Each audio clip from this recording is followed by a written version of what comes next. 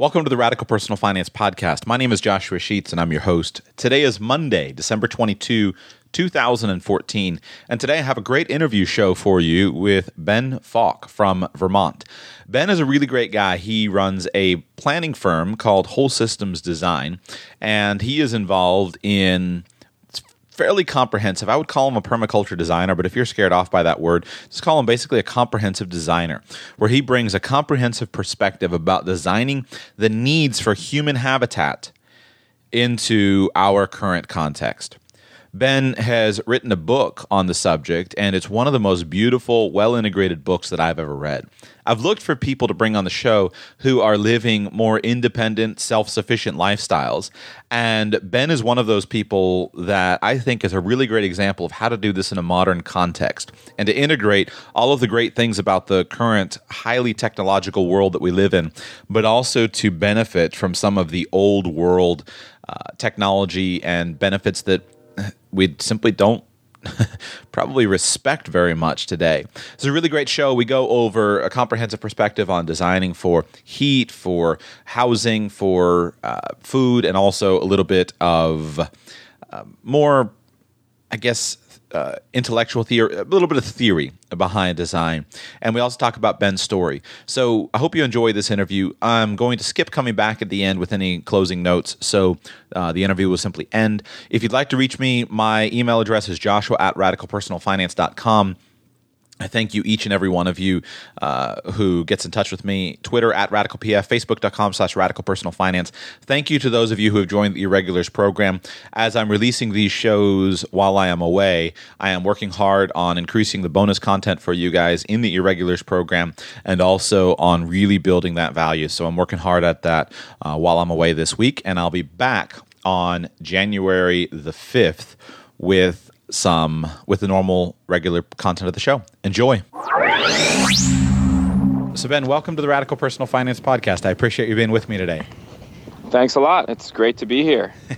I've brought you on to talk about design and design from a more integrated, holistic perspective. And as a beginning point, I think the name of your company is a perfect place to start. Your company is called Whole Systems Design. So let's kick off with that. What does Whole Systems Design mean, and what do you do as a firm? Sure. Well, to me, Whole Systems Design is, just the term Whole Systems is denotes the idea that we're thinking about, and hopefully that we're thinking about the whole that we're working with, that we're thinking about all parts of a set of features and processes, a set of conditions that are interrelated, right? So that's a system. And since we're saying Whole Systems Design, denotes an idea of intending something and responding to something, a challenge, a solution to a challenge in very simple terms. So Whole Systems Design is just the name that I put to this idea. When I was in college, I was working as a carpenter and a builder and saw firsthand a lot of, and had before that really for my whole life, but especially more acutely when I was building houses in college, many design responses that were lacking, very severely lacking, because specialists were involved throughout the process, and everyone was looking at their little piece of, the elephant, and as the adage goes, no one really realized they were looking at an elephant. They were just looking at one part of this huge beast and doing the one part to their best ability, and sometimes even that one part really well, whether it's the architect or the guy pouring the foundation or the people putting up the timber frame, which was the part of it that I often worked on.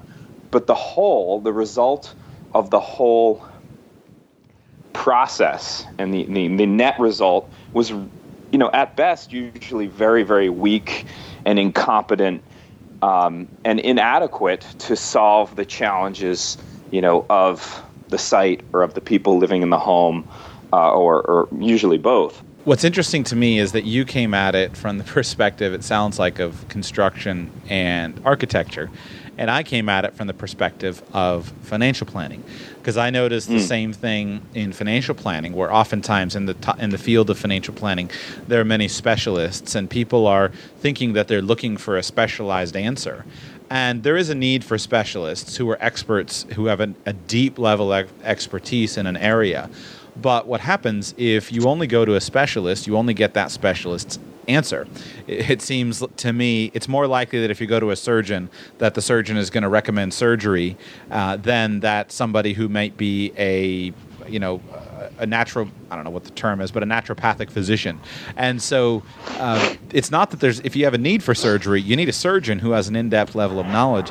But in our society, we seem to have lost much of the ability to integrate different aspects of design into essentially meeting our needs and to bring them together in a holistic way. Yeah, just to tag on to that, I think that's absolutely right on. I think it really emerges more often than not from failing to be able to ask the right questions and come at it from a broad picture. Like you said, if you're a surgeon, your answer to it is how do we do surgery, or if you're someone who subscribes supplements, that's the answers within what supplements are best.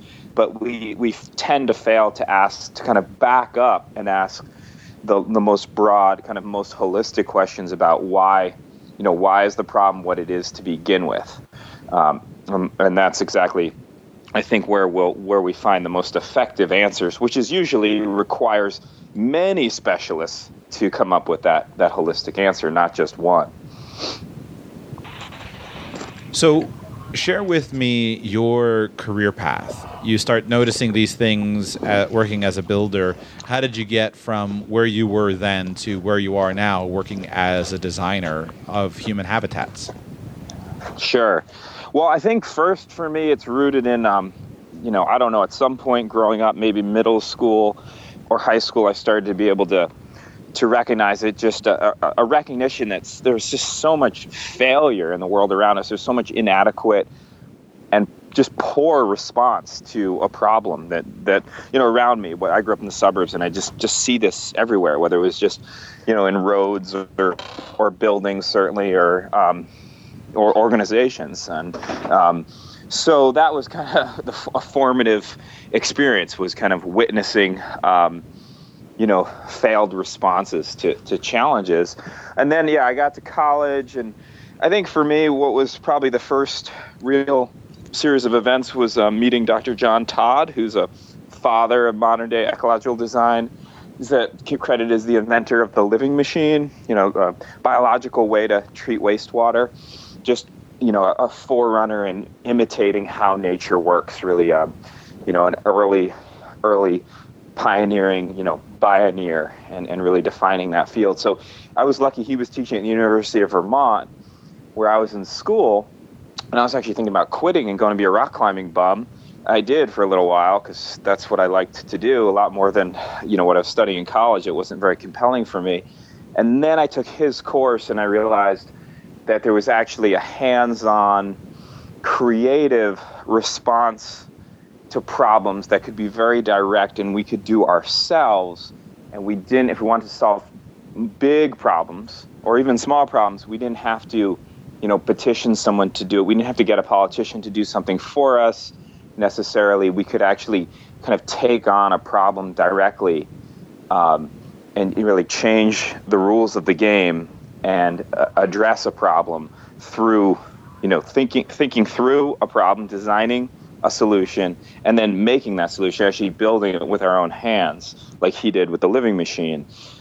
So that, I think, kicked me off and more formally in the direction that I've been on ever since, which is just to, if I see something wrong, make a different way. As Buckminster Fuller is often quoted, don't something to the effect, I'm sure I'll butcher it right now, but there's no resisting, no fighting something that's wrong. You make a different system that makes the old system that you don't like obsolete. Don't just try to put up walls and resist something you don't like, but make something else instead. And so I think that's what what my whole life has been becoming for the last 15 to 20 years, and my work is just an organic outgrowth of that lifestyle. And we now work for people who want to kind of, I guess, undertake that same approach to some extent, or similar approaches themselves in their own life, and they're often coming from very different backgrounds than I came from, for sure. So how do you label yourself? So do you call yourself a designer, a permaculture designer, a human habitat system designer? Do you have a label that you apply to yourself? Yeah, I have called myself, a land designer, or, human habitat system designer. That's a little bit of a mouthful, so I don't really use that. But that is really what we're getting at is a whole, the idea of my business and of, I think, my lifestyles, whole human habitats. We're looking at all, we're not going to shy away from anything that's involved with keeping us alive here and having a good life. So anything that's in that purview, let's think about those systems, those needs, and let's try to meet needs in a hopefully very non-detrimental way, and as much as possible in a regenerative and enhancing way. So, it's a bit beyond obviously what most architects, or what any architect tends to do, or what just a landscape architect tends to do, or I don't know. There's really no good term, but I think more and more what we're doing, and I think what a lot of us are doing in the permaculture space, is just it's really about lifestyle redesign. I mean, I think I keep coming to the word lifestyle more and more in the last handful of years when I think about my own work. When I sit down with clients and I sometimes have a kind of clarifying moment of how we're really helping people we work with, I realize it's most often a lifestyle thing. It's rooted in people adjusting their lifestyles, and it's also all about empowerment. So I think more and more, I don't have a good label, but it's a personal empowerment consultant to fix problems in your own life and hopefully in the landscape and the living world around you. That's kind of a long title. I don't know if they all have capitals at the beginning or what, but that's kind of what it's about for us.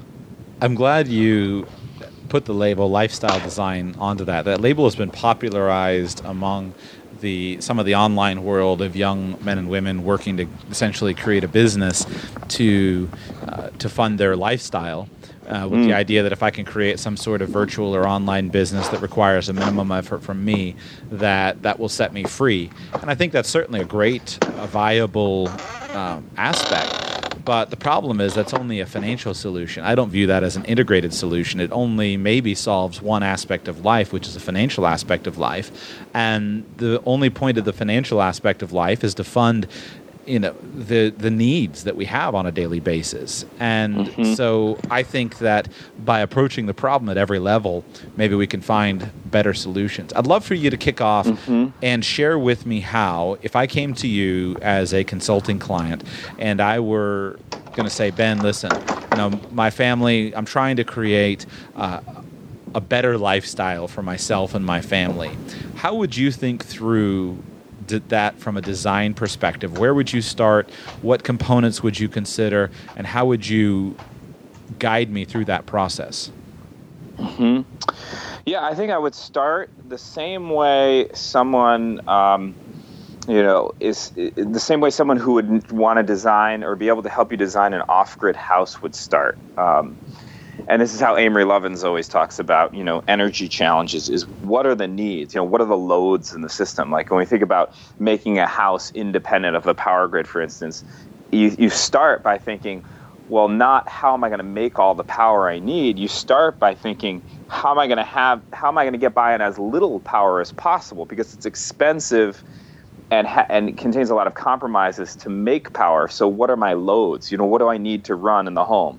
Whether it's a freezer or a refrigerator or different lights. And then how do I need as few of those as possible, or how do I reduce the amount of electricity that each of those things uses? So in the same way, analogous to that, I would want to understand what's that person need? What do they think they need? Of course, the answer you'll get is what they think they need, usually in the beginning of the conversation.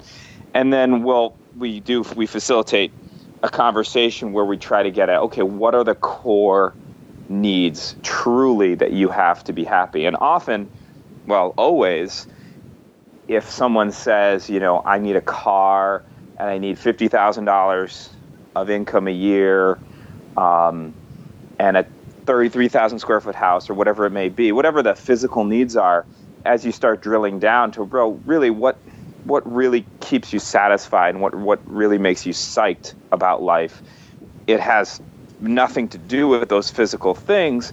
And so we start moving into a space where we can think about, okay, what is the minimum of the physical needs to support those more, call it spiritual needs, or whatever we want to call it.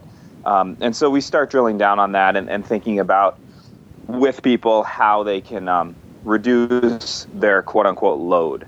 Because once you reduce your load, the less economic inputs you need to live, the more freedom you have off the bat to actually design your landscape building system and really your lifestyle as a whole. I mean, there's no one, there's really no one who has more leverage over their lifestyle than that person who's kind of simplified things down as much as possible. So that's a great starting point. People are willing to work with in that practice to very different degrees. I'm kind of hardcore compared to a mainstream American suburbanite, but I'm actually not hardcore at all as far as my own physical needs in my life compared to some people I know who live with far less physical resources. So it varies. Where people are willing to attack that problem varies greatly. And then we look at, okay, how do you supply for the load, right? So if you've defined, I need 2,000 kilowatts, a month, or whatever, 10,000 kilowatts a year, whatever it might be, how do I come up with those kilowatts? In this context, it'd be, how do I come with that money? And that is also always revolves around a conversation about what do you love to do? What do you love to do, and what are you great at doing? Because I think those two things are central. If you're not doing something that you're not really good at, particularly talented at, you're probably not going to like it that much, and vice versa. If you don't like it that much, you're probably not going to be that good at it. And I see so many people doing, something that doesn't even meet either of those criteria. And I think it seems to me that anyone that thrives is usually meeting both of those criteria, at least most days, not all the time for sure, but most of the time.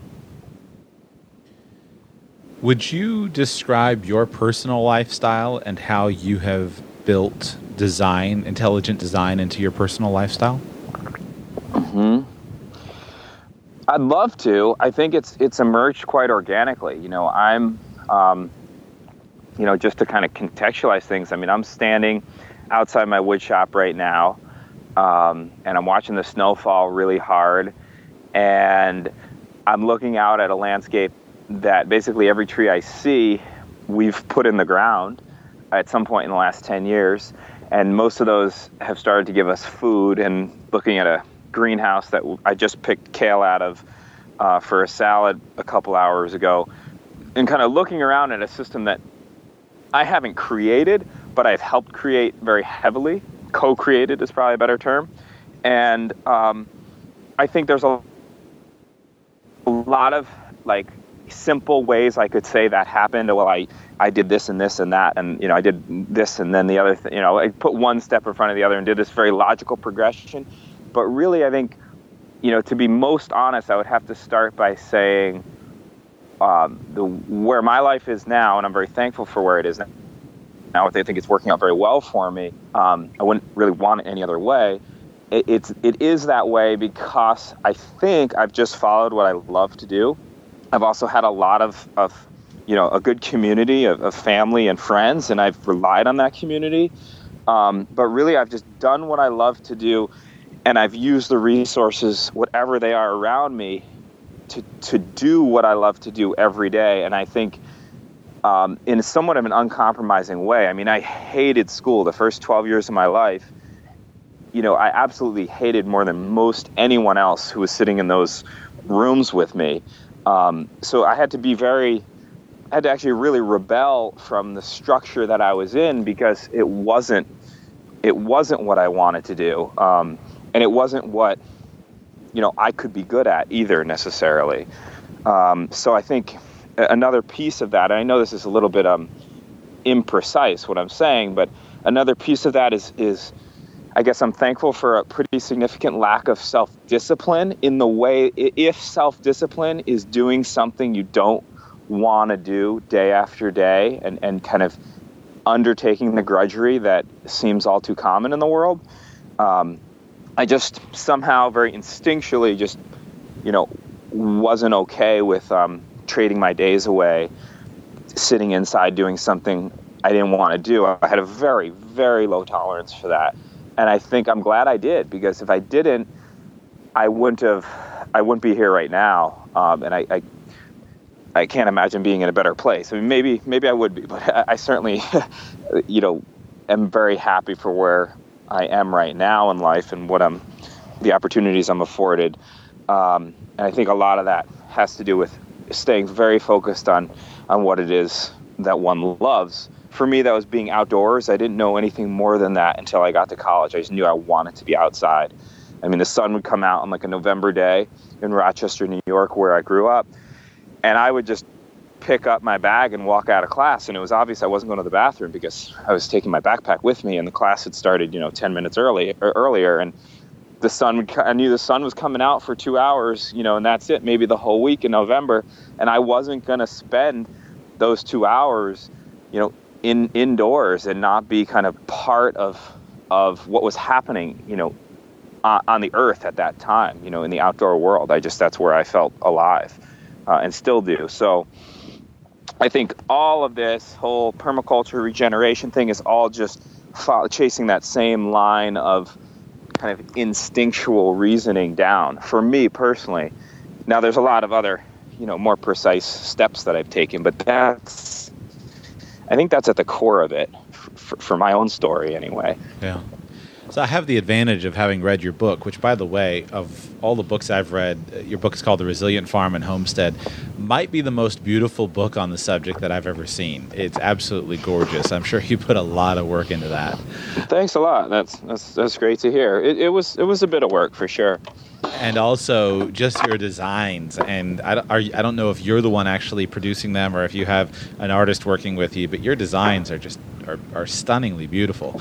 So thanks. Yeah, Cornelius Murphy, who's my main colleague in the business Whole System Design, is the illustrator for that book. And I give him all my rough chicken scratch, and he makes it look really really compelling. It really makes a big difference. So having read your book and being familiar a little bit with your work, where I'm trying to lead you is actually to discuss some of the practical details of how you have integrated designing for your own needs into your lifestyle. So my perspective, and I'd like you to give some specifics and walk people through essentially how it works, but you've designed for your food needs, your nutrition needs, your shelter needs, you've brought all of the physical human needs together, because often what I get as a financial planner is people just say I need X amount of dollars per month, and that's a useful goal.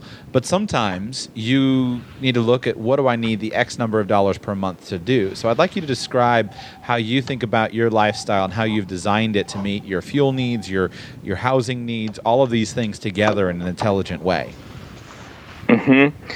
Sure. Well, I think that's also emerged organically, but it's definitely come from a focus first and foremost on, the hierarchy of needs, putting the most basic needs before needs that aren't as basic. So, for instance, I still don't have a solar photovoltaic system. Most of the time you want to have a sustainable, quote unquote, lifestyle in this culture, and the first thing you do is put up solar panels. Well, solar panels will still be the last thing I end up doing. I plan to actually put up some more photovoltaics, but the electricity is not as basic of a need as food. So what we've started with is our food and water systems and our shelter systems, right? Because if the order of operations is staying warm not freezing to death. And where I live in Vermont, that's basic. You're not going to freeze to death in Southern California, but you are in a good chunk of the world. So you got to have a shelter that keeps you warm with a minimal amount of input going into it. For us, in a forested region in the world like New England, you can't beat wood heat. And if you really insulate your house well and you detail it pretty well and you have a good amount of mass, you can actually cut your fuel wood need, no matter what fuel you're using, drastically right off the bat. So we started with that. We started with, getting our buildings in order, getting everything wood powered. The first thing I did when I bought the house here, which existed and isn't a very well insulated house, we actually built this kind of secondary space near it so it could be very high performance, because there's only so much renovation you can do necessarily unless money's no object. And the first thing I did was put a wood stove in it and started collecting firewood and meeting my own basic heating needs. I mean, I think the house that I moved into went from probably the woman who lived in it before me spent $2,500 a year to $3,000 on heat and hot water.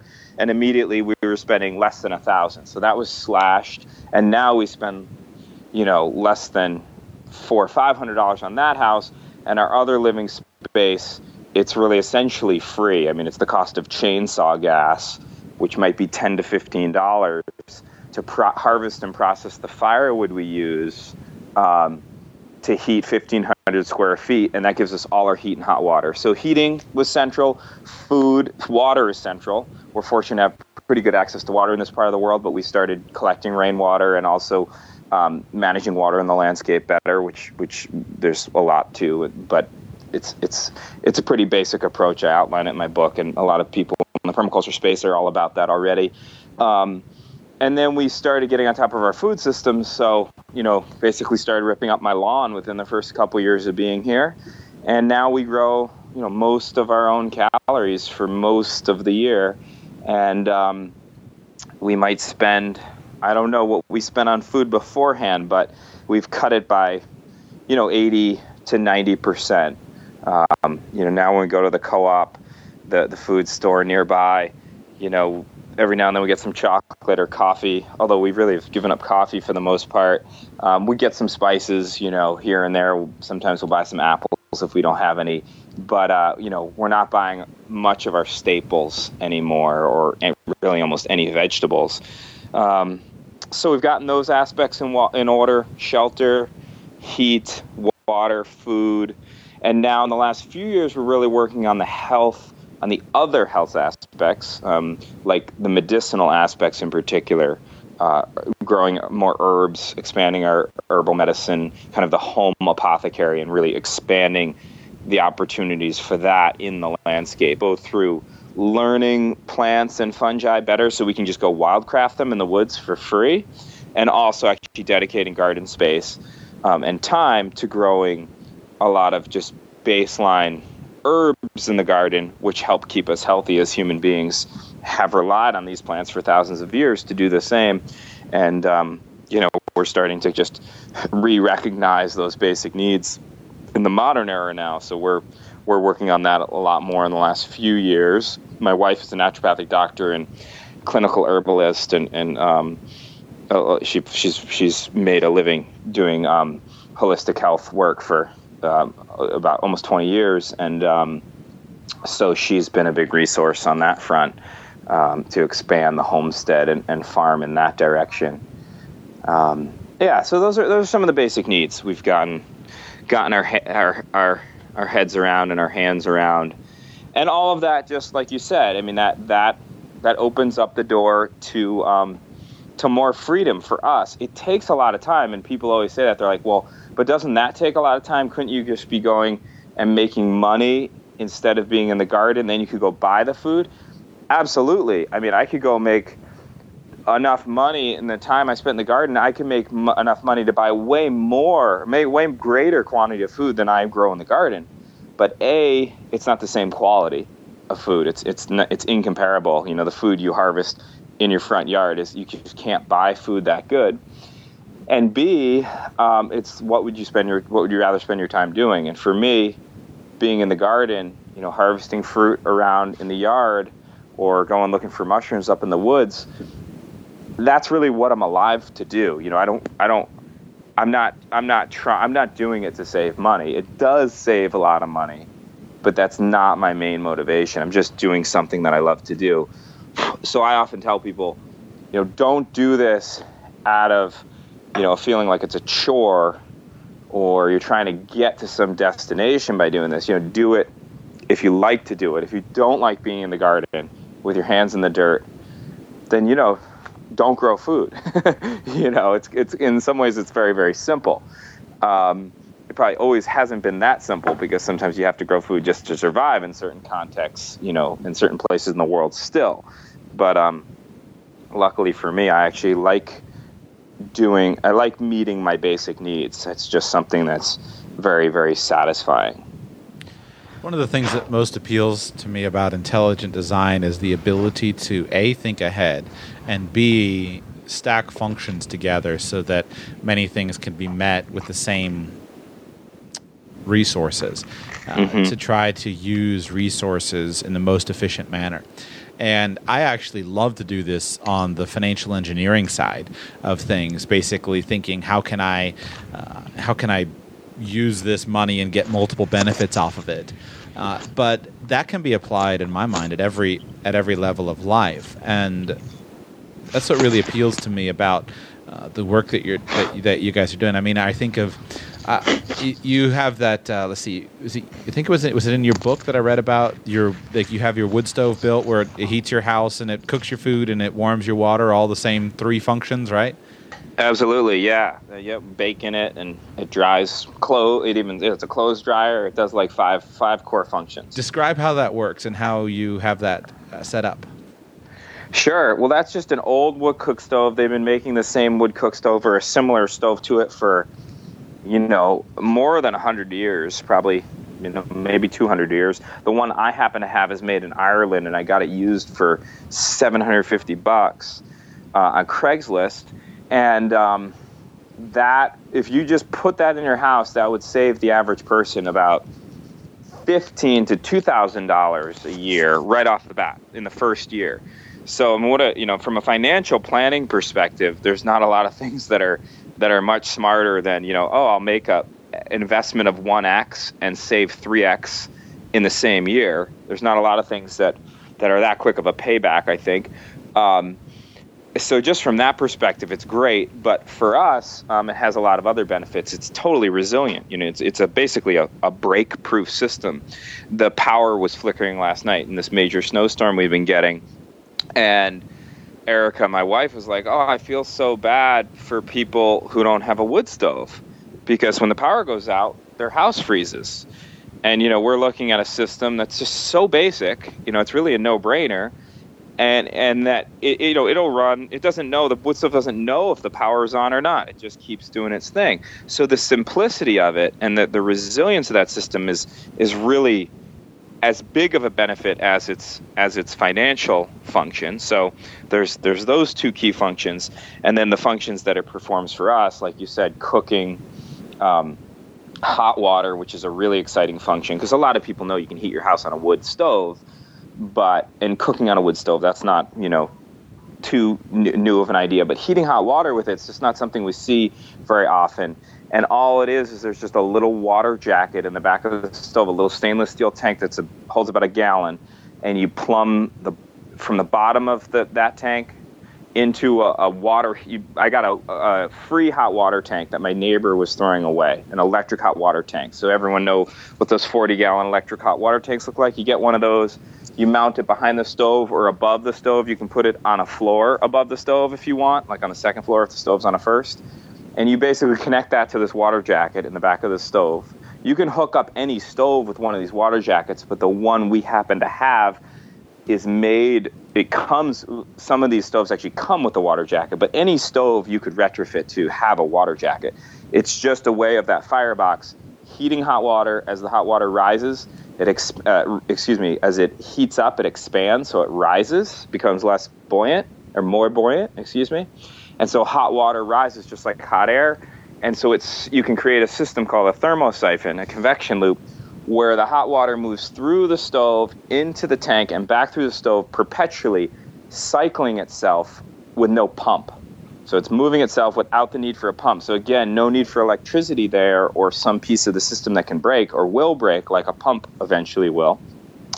And so within 3-4 hours of firing up this wood stove, we have enough heat to heat a 1,500 square foot building, and we have like 40 gallons of water at 140 degrees. So there's enough water for, 2 very luxurious showers, essentially for free. So that hot water system is just using the excess heat of the stove and giving you a whole nother core function, hot water. And in a cold climate, hot water is no joke. I mean, being able to take a hot shower is really, it's almost as important as eating in some ways. It's a pretty core function.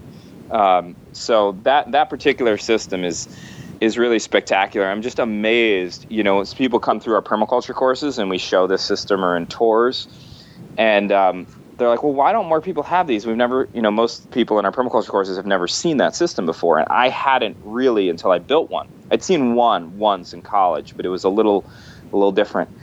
And, I always have to say, I really don't know. I don't have any idea why these aren't in every home in a cold part of the world. Well, I mean, I do have an idea. I don't have a sensible idea about it. The only idea I have about it is that, people aren't focused on that. They go flip up their thermostat and they pay a $2,000 or $4,000 heating bill every year, and that's just how it is. It's not like, well, let's do this a different way. And for us, that different way is a kind of core part of our lifestyle. We're very interested in meeting our basic needs and not just burning up a bunch of, fracked propane to have a hot shower. For us, it's like, why do I need to destroy an aquifer to take a hot shower? Like propane mining does to heat your hot water, right? There's that kind of direct consequence, and I'm just not someone who can put gas in my car or feel hot water come out of the tap and not think about, all right, what am I doing to some place to have this water be hot? What's my role in that impact? And that's just, maybe it's a blessing, maybe it's a curse, but it's something I always have thought about for most of my life. It's not something I can kind of avoid thinking about, just how my head works. And I think a lot of people who are into taking charge of their own resource use in their own life are probably wired the same way. They want to know, what goes into keeping them alive. But strangely enough, it doesn't seem that most people have an interest in that. So we have the world we live in today, I guess. You said you bought your wood stove used. Do you know how old it is? It's I think mine's probably from the 70s. It's a Waterford Stanley. What intrigues me about it is if I look at it just from a sheer efficiency perspective. So if you have a wood stove that's 40 years old, let's say, and it still is working perfectly fine today, and I would assume if it's anything like the wood stoves I've seen, there's no reason why it couldn't be working perfectly well 100 years from now. Perhaps the water tank would rust out and you'd have to fix that, and replace that. But the basic stove should maintain its integrity for a century or a couple of centuries. And I think about the efficiency of that design. Now, it does have drawbacks, but I was just sitting here thinking like all the ways that you can stack functions. So you're heating your house, heating your water, drying your clothes, baking your bread, cooking your vegetables on that same stove system. Yeah. Plus, even just to fire it, so you can grow your own wood, and growing your own wood has multiple benefits. You can grow your own wood and improve the ecosystem because you are planting and harvesting a tree. You can do that in an intelligent way, whether that's the systems that have existed for centuries of coppicing the wood. It's simple, low maintenance, makes the thing grow, makes the trees grow.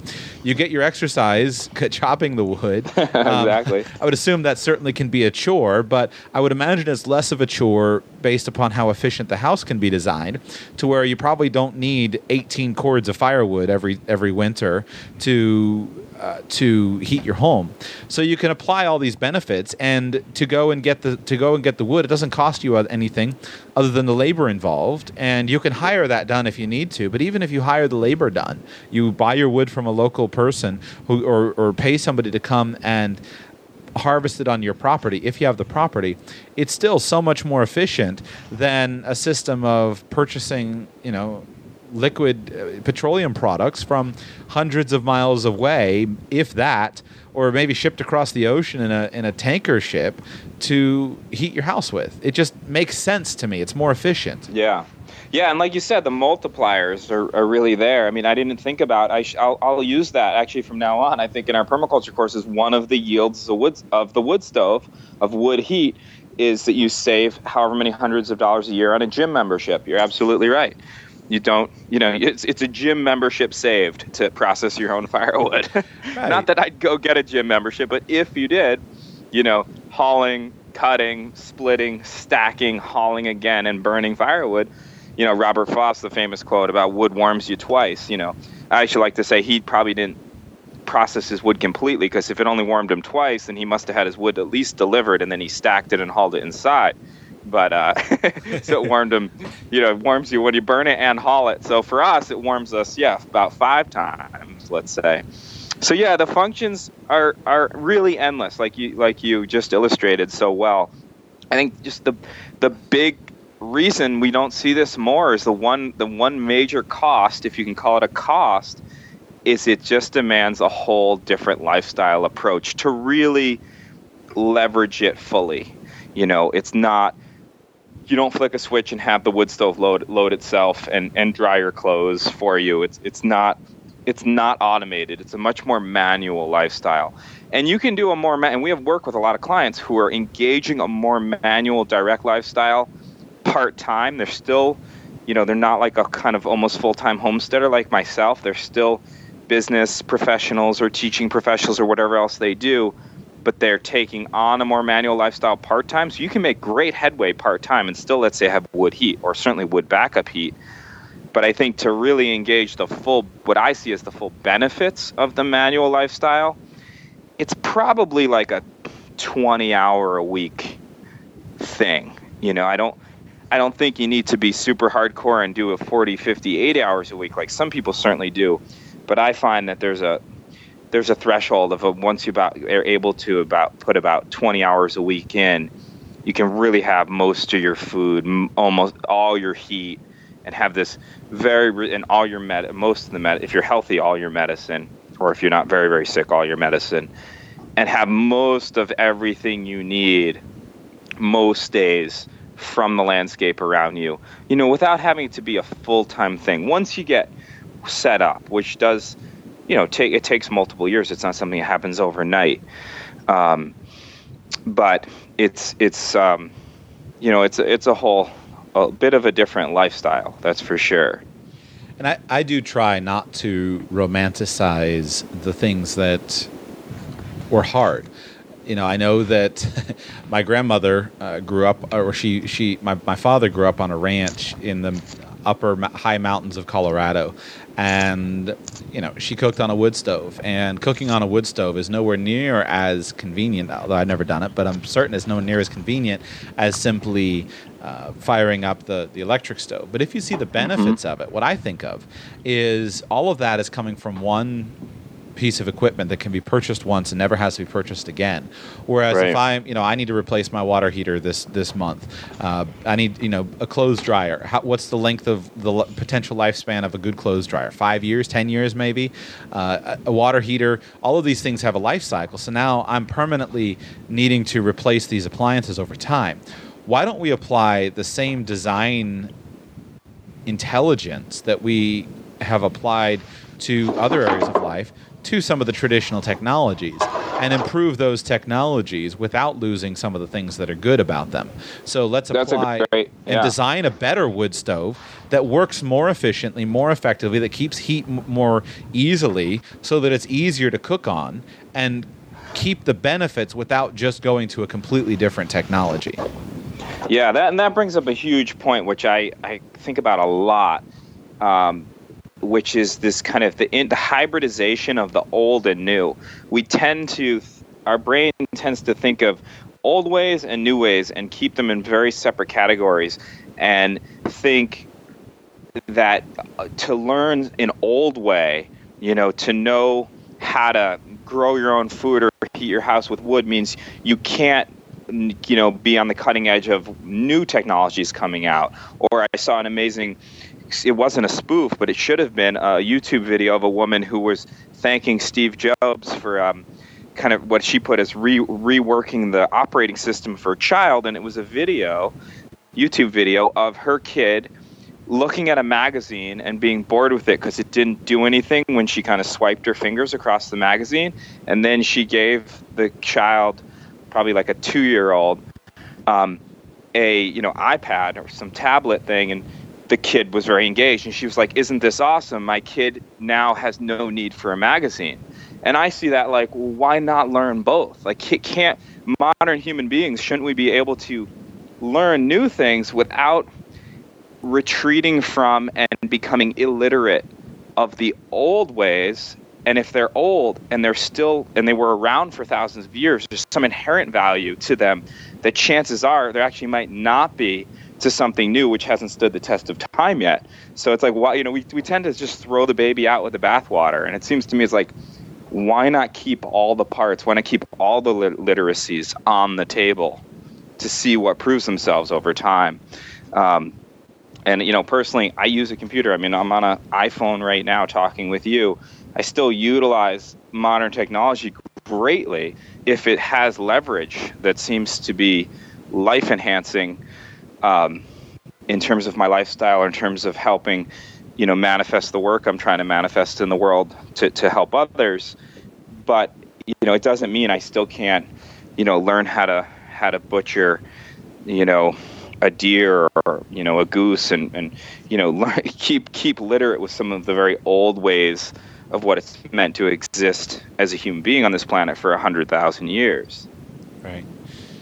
Yeah, in my mind, that is the key, is to appreciate and learn the lessons of the past without romanticizing them, and then integrate the developments without losing the benefits of the past. I find, having sat in hundreds of meetings with clients about their lifestyle, one of the most common financial goals that I hear is people say, I want to spend more time with my family. I want to spend more time with my kids, with my grandkids. And I grew up as a boy. I enjoyed reading the Laura Ingalls Wilder series, and my favorite of the series was Farmer Boy, and it was an account of a traditional farming family. And I thought to myself, I've always thought, how much time did that father and that son spend together? Well, they spent a good amount of time, but they also had a lot of time doing hard work. But they were together, at least in that hard work. So here we're making this transition of, I like spending time with my family. Now the whole family is disintegrated, and now people are wanting to get back to it. But it's not that hard to get back to it. You just got to make some conscious decisions and different choices to follow through and think about what the direct way to meet your goals would be. Yeah, and it is. It's a very good point. I mean, a lot of the trade, the trade we've made, the kind of the gamble we've made in the modern lifestyle is that we'll have more of what we love. We'll be more, and we'll get more, and that will make us be more by kind of specializing our lives to the extent that we have, and essentially working always through the medium of money to have the life we want. And I think we're already starting to see an era herald in now where the belief in that promise is fading, because I think we're realizing, just like you said, most of your clients want to just have that basic need to spend more time with their family. That the promise that was put out there post World War II with science and the utter convenience of science and technology is, there's pieces of it, but it's just not that simple. It can't deliver in such a simple way. And I think we're starting to realize this. And this is where I think the modern homesteading movement is just one of many responses to that place in history we find ourselves now, where, we have some very basic needs that are going unmet, even in a family where the parents make $100,000 a year or more, which should be completely adequate to have like a lot of personal freedom to do the things we love to do. But it's that, the rat race is a really good term for it. It's a pretty precise term. There are two themes I'd like to explore with you as we kind of start to wrap up here. And the first theme is the concept of resilience. Obviously, that's an important feature to you in that it was the part of the title of your book, The Resilient Farm and Homestead. Mm-hmm. And it really impressed me the way that you approached that, of simply in your design thinking of saying, I don't know what changes are going to come, but how can I prepare a design that will handle those changes? And that's a question I get a lot with financial planning, is what's going to happen? And I think, well, I don't know what's going to happen. So how can we plan so that no matter what happens in the future, that our needs are cared for? Could you go over first some of the reasons why you try to think about resilience in your planning, and then some of the methods that you employ to deal with that? Sure. Yeah. Well, I agree with you. I think I'm one who tends to believe that, I'm not going to gamble on predicting the future because it seems like it's somewhat unpredictable. Even things like global warming. I don't like the term global warming. I like the term global weirding because it's a complex system, the Earth's climate. Things could get colder. I like to take the approach of let's plan for all scenarios. And we call that in our book scenario planning, which is actually a term I've become aware of since writing the book, is actually a term that other systems thinkers have already used. But the idea being, let's plan for as many scenarios as possible. Think of the most likely events you think might transpire, and plan for those first. I'm certainly not saying plan for the least likely events first. Plan for the most likely events first, for sure. But that doesn't mean wipe all the other possibilities off the table. Plan for those as well, especially once you get, your proverbial shit together, once you get your house in order.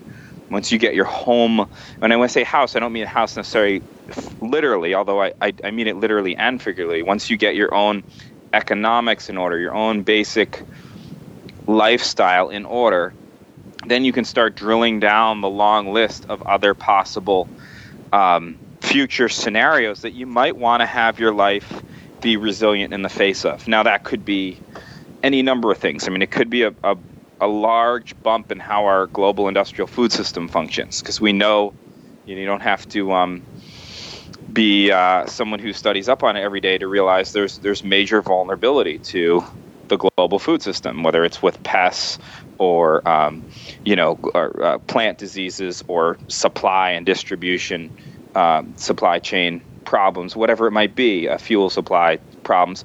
There's a vulnerability there. So if you're interested in engaging that possibility, you start looking at solutions like maybe developing some local food system that's not 1,000 miles away. Maybe it's 100 feet away in your front yard. Same with your heat, your firewood, or same with your water, hopefully, because we all need water, most every day.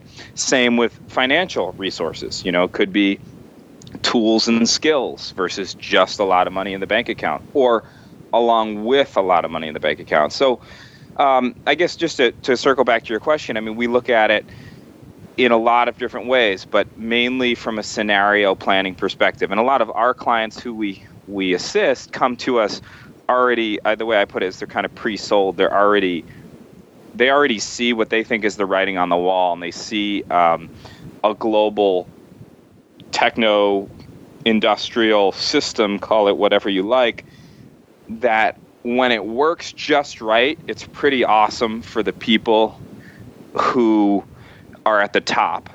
But if it's not working just right, which they think might be the case here and there for at least periods of time, it might not be so great for anyone. And so they're kind of working, as I say, to get their house in order in the face of those potential challenges. But I guess, I would also define risk, too, to try to answer in a roundabout way your question, hopefully.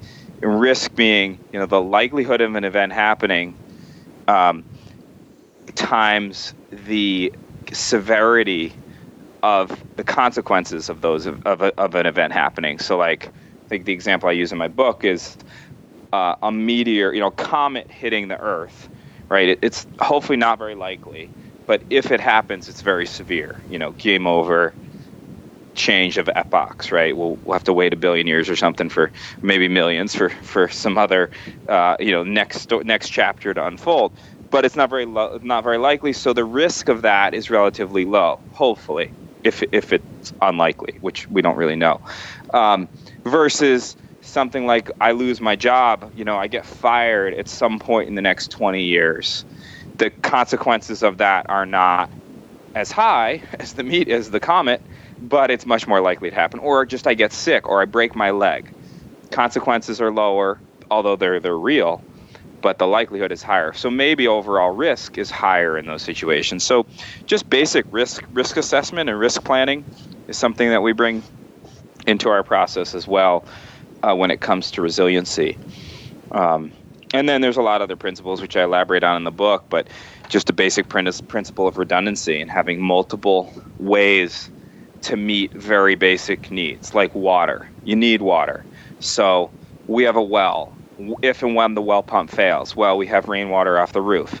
If that's not working for some reason, we have ponds. We can cut a hole in the ice with a handful of different tools we have on site to get water out of the ponds.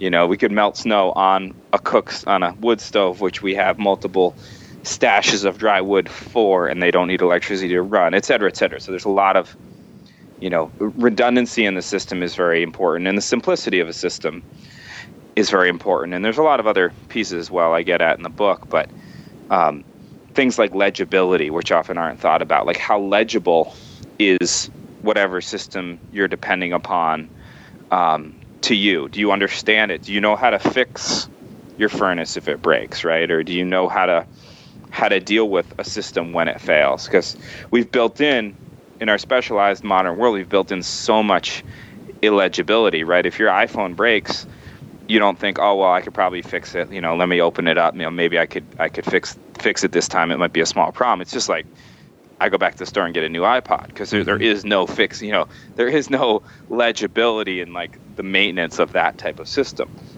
Now, sometimes that's inherent in very high technology, but it's certainly, if it's inherent in technologies we need to meet our basic needs, then we have a very brittle situation, and we're in a very vulnerable situation then, which I don't think is very attractive to anyone. The last theme, and I'm actually might add one more after this, but the last theme that I wanted to ask you about is the concept of how to design for your needs from a financial perspective and from basically a building financial resilience. I often get asked, there is more fear than I've ever seen in my life. More people have fear of potential failures in financial systems. And we've seen some failures over past years. People are concerned about failures of monetary systems, failures of banking systems, etc. And so I've been asked about this dozens and dozens and dozens of times, and I have some ideas, but ultimately I find that when people are very fearful of massive failures in financial systems, my answer to them has been, there's not a financial solution to a financial system failure. And their ultimate solution is to get out of the financial system. Financial wealth, financial assets are not real assets. They're a system that we've invented to account for real assets, for real wealth.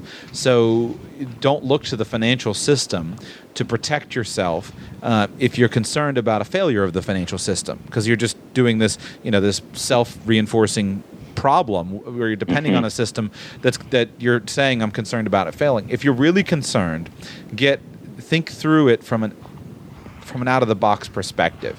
If somebody came to you with that fear, from your perspective as a whole systems designer, where would you start them on the road as far as saying, how can I protect myself and my family and my wealth? How would you guide them on that road? Yeah, let me just think about that for a second, because that's quite, there's a lot of levels to that, and I think as with a lot of things, I think it would highly depend upon who that person was and what resources they had and what inclinations and what talents they'd have. So I guess the first thing I would look at is, just like we talked about with the loads analysis of an off-grid building in the beginning of our conversation, it's like, what resources do you have available to you? Do you have a large family that lives in the town that you live in?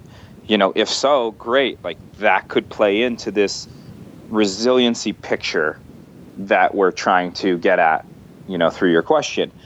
If not, if everyone's dead or lives somewhere else, okay, that's not a resource. Maybe you have a resource of that you're a roofer and you could fix your neighbor's roofs. In a certain situation, you have something you can offer the people that live around you, or you're a farmer or a plumber, or you're really great at taking care of kids, or taking care of animals, or organizing people. They can be soft skills too, but essentially just firstly asking the question, well, what are your resources? What do you really have to capitalize on? And capitalize on, the word capitalize being a poor choice of words, capitalize on as in manifest on, right? In a non-financial way, in a more direct human-to-human relationship way. So I think I would start the conversation on that front to really understand, what a little bit of analysis, like what are the resources that people have to bring to the table. And then, we all have very similar needs as human beings. So that's where being a permaculture designer is kind of handy, because we all need to eat. It's seemingly most of us need to eat most days. So that's a basic need we all share, no matter who the client is, the fictitious client we're referring to right now. They'll need to eat. They'll need water. They'll need warmth. They'll need shelter, housing, community, safety. So all of those are common needs. So we have to also think about how to provision for those basic needs. And then you start getting into some of the things we've already talked about in this conversation, I think, about those basic systems. But I think, there's a lot to that. That's a difficult question. I mean, maybe, is there some particular part of that question you're thinking of that you'd like me to hit on? No, I think that's good enough. And to respond how I've told people, I've said, listen, if you are really concerned, because there's a lot of fear about this, then you've just given the answer that I've given. I said, if you're really concerned about it, there's not a financial solution that can help you. The key is provide for your needs, and then as far as wealth, you need to invest your wealth that you currently have into a way where it has the potential to multiply. So then you have to go through a self-analysis perspective and say, what skills and abilities and knowledge do I have? Then what are the needs and the desires of the marketplace? And how can I find the intersection between these things to meet the skills and the desires of the marketplace? And one of your constraints might be that you build into your plan. You might put a constraint in depending on what your focus is. So if you are, in your situation, you're a designer, that's a very useful skill set. And your remuneration can be in the form of dollars, and it can also be in the form of other forms of wealth, whether that's labor, whether that's gifts, whether that's the needs of life. Like, this is how humanity's developed, is by paying attention to these basic needs and then finding ways to fulfill them. And the monetary system is in many ways a marvel of efficiency. And yet it does have weaknesses. So exploit the weaknesses and take advantage of the other things, but see through it and then look at it from a design perspective. Businesses that provide value, no matter what the monetary system is, or no matter what the question is, no matter what the currency denomination is, those businesses and the people that control them will always accrue wealth, because ultimately the money is a system of measuring the things that are really important. You can either grow the wood on your lot and you can go out and cut it, or you can grow the wood on your lot and you can pay somebody to cut it, or you can have somebody else grow the wood and cut it and bring you the wood, or you can do it with something else. They're all meeting the same basic human need. We're just meeting them in different ways depending on what resources we have. Absolutely. Yeah, I certainly agree with that. So I guess the last question, and almost a corollary of the previous one, I find myself this is for me personally, not a fictitious person, me living, with my family here in West Palm Beach. I find myself continually inspired by what other people have been able to do and the resilience they've been able to build into their lives and the improvements in their lifestyle and their security and their health and their homestead and all of that. But I find myself struggling to figure out how to actually do it in my situation. So I'm not in a cold climate, and I'm in a subtropical warm climate. And so I don't have a problem of heating a house. I have a problem of cooling a house. And so I'm continually stuck trying to figure out, what do I actually need to do? What's the next thing for me to focus on?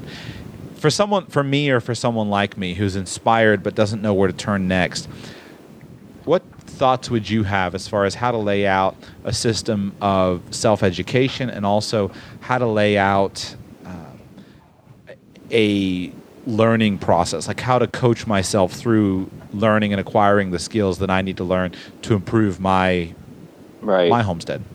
Right. Well, I think there's a few ways. I think there's three things that maybe would be identified right off. The first would be maybe the last, or it would be woven throughout. You just brought that up. What's the learning process? How can you learn the most important things you need to know to increase your resiliency, in your own lifestyle, where you are in your context, like you're saying. And the other two things, so those might be like books, people, videos, whatever. And the other two things I think of right off the bat are local resources, which is connected with the learning piece, but it's also inspirational as well as informational. So who around you seems to have a better situation? If you're thinking, I want more, I want something that I don't have, I want to move in some direction that I'm not far enough along in right now, and you're saying, let's say, is resiliency, do you know anyone around you in Southern California, and I'm sure you probably do, who is further along in that path than you are? And what do they do? Spending time with them, spending time with their systems, learning as much as you can from those systems, identifying what's great about their systems and maybe what's not, and, just being able to hear from those people, learning with those people. And then the other piece, which is what we do with clients quite often, is what I would call a resiliency audit, which is just looking at your own basic lifestyle needs, whether it's money, water, food, cooling or heat, shelter, your basic systems, and how resilient are each of those systems, and drilling down each one. So, where I live in Southern California, let's say in an urban context, where's my water coming from, right? I can already know from being in Southern California before, that's not going to be, the best picture of resiliency right off the bat. Could it be? Maybe not, but how could it be improved? That might be actually a real tricky one for sure, because some places you're not even allowed to collect the rainwater off your roof, or if you do, it might be kind of polluted, or you don't maybe own the roof, so you can't collect the rainwater off the roof. So sometimes a resiliency audit may lead someone to actually move, and that's okay if it does. If someone wants to be serious about it. You may look into food, and maybe you have a small front yard that gets some sun, so you may realize, I could have some food production here. Or you may realize, actually, food production isn't the way I could be most food resilient, and maybe actually becoming friends with a farmer might be. It's not always as simple as, I want food resiliency, thus I should grow more food.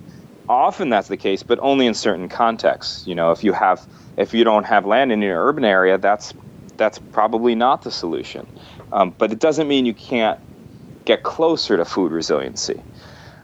Albeit with a little bit of a disclaimer that there's certain resiliency sweet spots, if you will, that are probably found best in a relatively rural place, but where there's a lot of community and some density of people. It's not the full backwoodsy shotgun shack situation, and it's probably not, the, uptown Manhattan or, downtown Los Angeles situation either. So there are some contexts which certainly are inherently more resilient than others. That's very important to mention. That being said, it doesn't mean we all can't improve our resilience greatly, no matter our context.